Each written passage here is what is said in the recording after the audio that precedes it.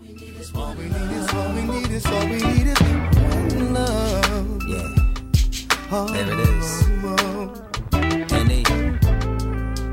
One world, one love. Hello, Boston. You're in the village with Willie P. You are listening to WBCA LP 102.9 FM Boston Community Radio. My guest on the show is William Flemming. He wrote 3 series about the MBTA transit.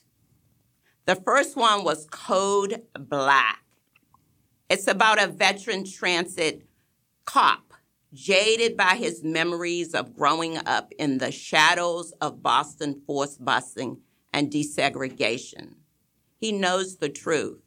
The enemy is not some international terrorist cell, but the political and hybris community pit continually pits the haves and the have-nots against each other in one of the country's oldest and most congested cities.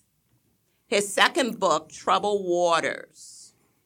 Morris, same character, who is struggling to return to a full-time work with Boston Mass Bay Transit Authority.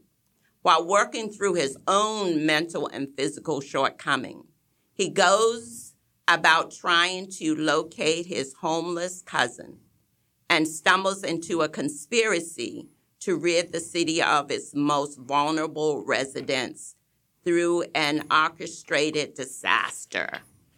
Today, we're going to talk about The Third Rail, which is his third series in his book. And he's probably creating more as we speak.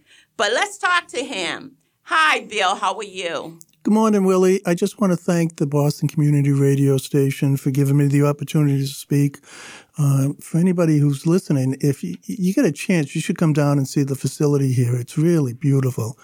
I don't want to date myself on how old I am, but I was born before man landed on the moon.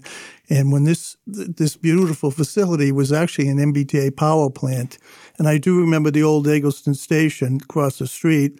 And I always brought back the memories of Ferdinand's by Nubian Station, which used to be called Dudley Station, where my mother took me shopping when I was little, because I grew up on Copeland Street before I moved to Magdala Street in Dorchester. So I like to say to everybody, for the OFD, originally from Dorchester, you'll see all those bumper stickers, but I think they're being changed now to CAD.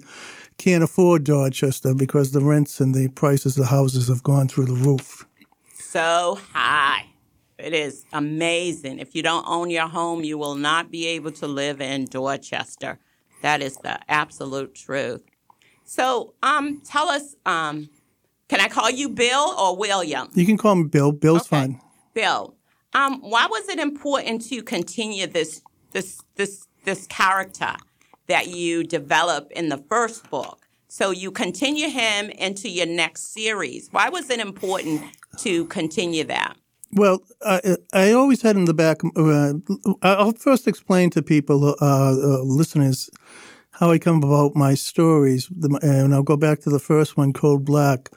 And it's about a terrorist event in the city of Boston.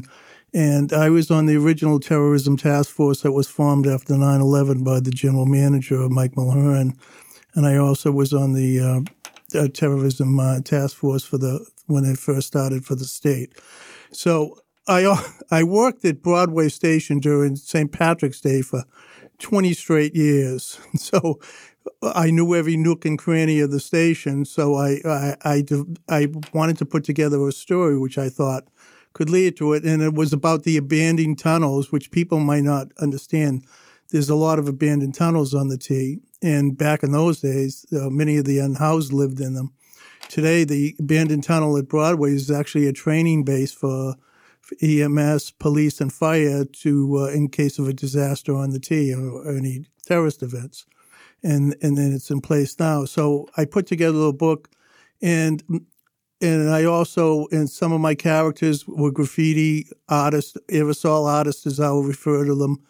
and the treatment of the homeless or the unhoused and by the powers that be. My second book was about a disaster where a real estate developer, and the book is called Troubled Waters, decides for the property is so expensive in Boston, he's going to flood the tunnels at Boylston, where there are abandoned tunnels, and they're quite sizable. And there's also an underground concert hall called Steinhardt Hall, which is still there, believe it or not.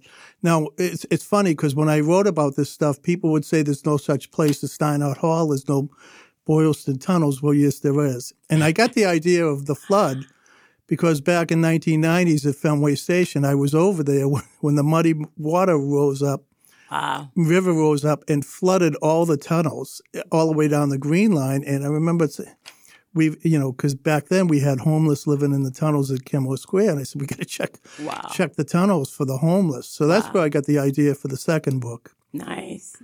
In my third book, The Third Rail, and I call it The Third Rail because it has a double meaning. Third rail is also, in politics, it's talking about race relations. And most politicians won't touch it because they're afraid of stepping on the third rail. So I talk about different incidents in Boston, particularly with the school kids, and I concentrate on the treatment of the Vietnamese community back in Dorchester when several of the when hundreds and thousands of South Vietnamese had to immigrate for their own safety over to this country, and they settled in the Dorchester neighborhood, and quite frankly, they were treated very badly. And I'm amazed that they're still doing that, and the gangs and all of that's going on. I'm just amazed that you always think of it in 2023 things would be better.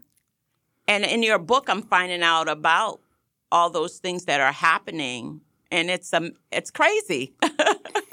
Well, it's like everything else, and I think we can all agree that high school is a tough place for teenagers, and social media has changed everything. And what starts as a simple insult on social media could lead to a fight, and on the T over the years, they've had problems when school gets out, and most of the problems stem from the same things that have been since Romeo and Juliet. Boys are fighting over girls, and girls are fighting over boys. Absolutely, and then it just explodes. But on sometimes the T, it gets really serious. But I know that you're right about the social media aspect of things because people can do something on social media and then they take it to the next level. Other people take it to the next level.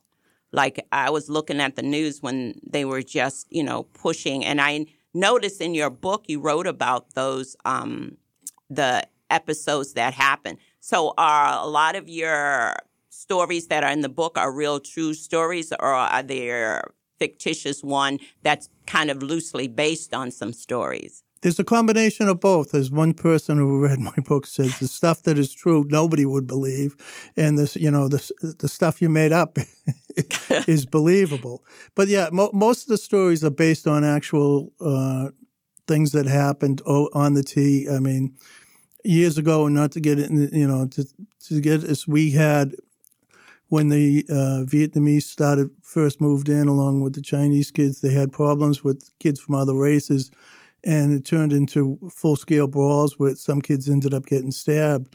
And this is what it was called. I didn't coin the name. We had a special train called the Orient Express where we put 4 police officers on the train and we expressed them from Chinatown to Community College Station. And that was just to alleviate the problems, but, and it did in a way. And, we tried different things. When I was the interim deputy chief, I played music at Forest Hills, and it was George Gershwin music, and it wasn't to get rid of the kids. It was more to what I would call security theater, to let the adults think we would, we're actually doing something without having a confrontation with the kids and stuff. But it was, about a week or two, the Globe did a story, and because the L.A. Metro was doing that now. They're I'm playing thinking music. it was probably calming them down. You probably were doing something you didn't even realize. No, that it wasn't. It wasn't. The kids were laughing about it. But what I said in the one of the comments, so I says, "Well, Keith Lockhart has a future in crime prevention." Yes. Well, no, what happened was the Globe did a story on it a few weeks ago, which I didn't know about. I just happened to read it. I was kind of stunned, and Keith Lockhart was not happy that they were using music to. And LA's was different. They were blasting home, music to get rid of the unhoused who was sleeping in the station. Right. Mine was different. Mine was the kids were laughing at it, but Yeah. we were playing music that the kids even asked. To calm them down. I'm thinking that's a great. And now they have music therapy. Yes. Yeah, it's like you were like right on the cutting edge of those thoughts. Well, Keith Lockhart didn't think so from reading his. Yeah, because you're going to take over his. No, they were rightly. They were. I think from the point of view of was that their music was not being used for what they intended, and it was. And I'm sure that mine was not to get rid of kids hanging around train stations. I used to say we used to lure the kids in at Forest Hills with serving food. When they come out of school, they're looking for a place to hang, and we're serving a pizza, popcorn, and everything else. So they're going to hang around train stations. Yes. So, but at least it had them thinking about something else other than fighting. Yeah, which was a distraction. Yeah, they for most of the kids I talked to, they were laughing about it. Yeah. Which was what I wanted them to do. We're going to take a pause and... The following commentary does not necessarily reflect the views of the staff and management of WBCA or Boston Neighborhood Network.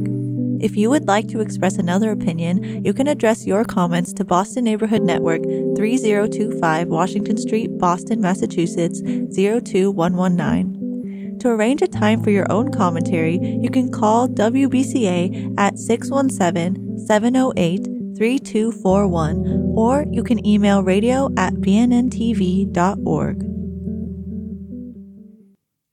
You're back in The following commentary does not necessarily reflect in the village with Willie P. We are WBCA LP 102.9 FM Boston Community Radio, and I'm talking to William Flemming about his new book that's just released, and it's called The Third Rail, and it has these two different messages going on. So when you get a chance to read his book, you'll know what we mean. So, William, I'm calling you Bob, William.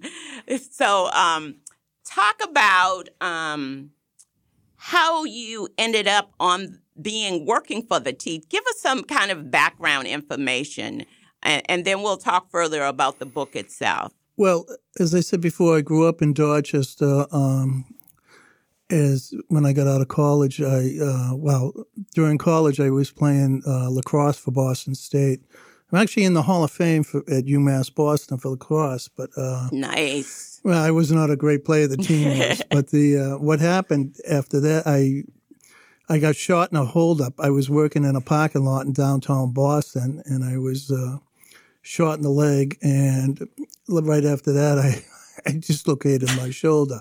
But the standard joke on the T police where I work was that I got shot in the job in the parking lot, and they were, they were all laughing about that.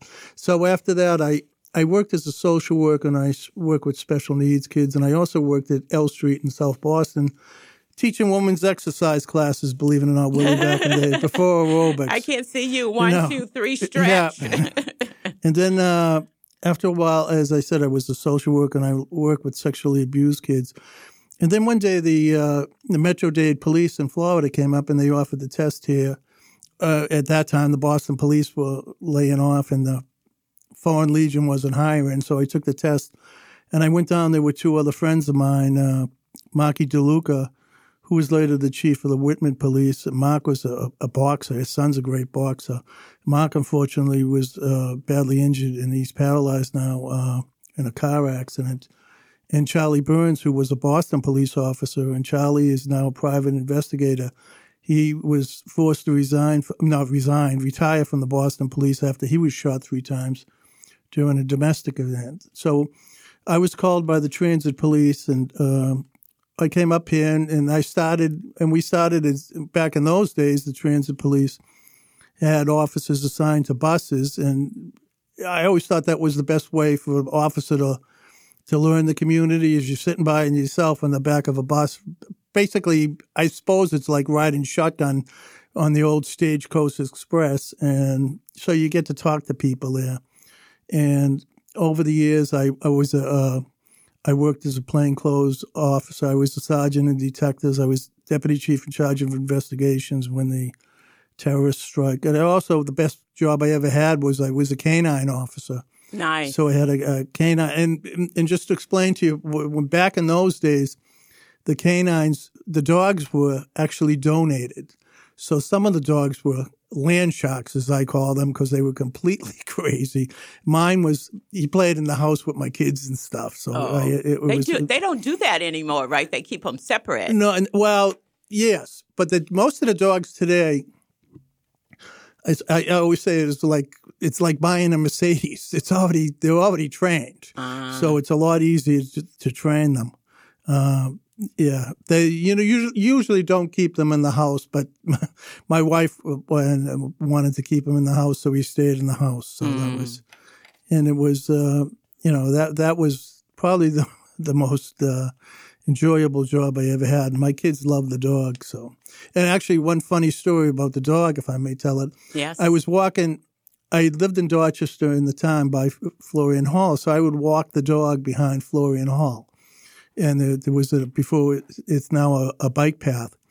And so I was letting my son walk the dog. He was little at the time. And the dog started digging. He rolled over and he got mud all over him. And I was yelling at my son and I was swearing at him, and he's looking at me. Well, several years later, we turned on the TV, and that's where they located the Bulger bodies that he had buried. And my son was just sitting there eating the popcorn. He turned to me and said, "Should have listened to the dog." Yeah. He had discovered something. He was smelling something. Yes.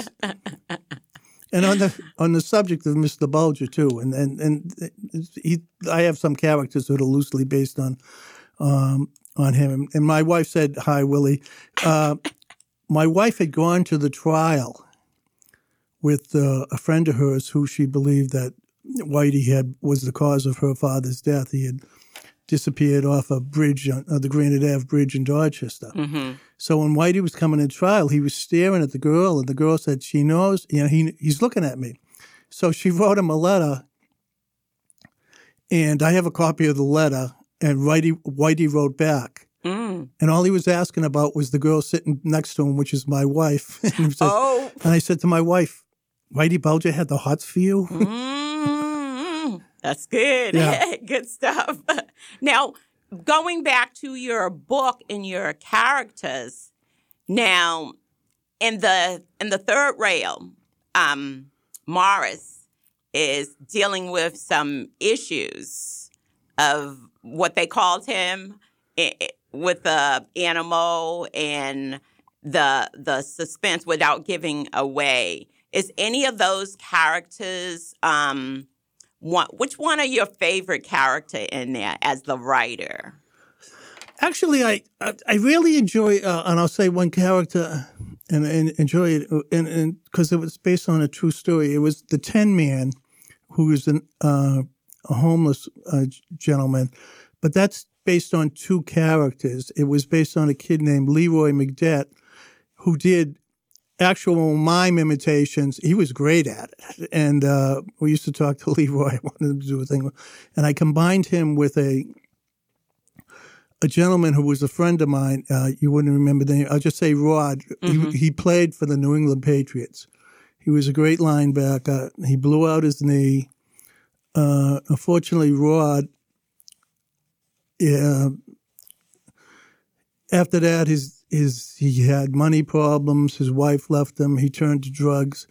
And Rod, who was the nicest guy in the world, ended up being a male prostitute down the zone. Aww. And he passed away due to AIDS. Oh, and wow. I always thought, the NFL never tells the story of some of the people they discarded and they should have helped. Right. And that's true, because when I'm walking, even on Methadone Mile, you look at people and you want to turn your eye away from them. And you're thinking, oh, they just these drudgeons of the city and they bringing the city down. But these are real people who had real lives, who really, might have been doctors, lawyers, just got a bad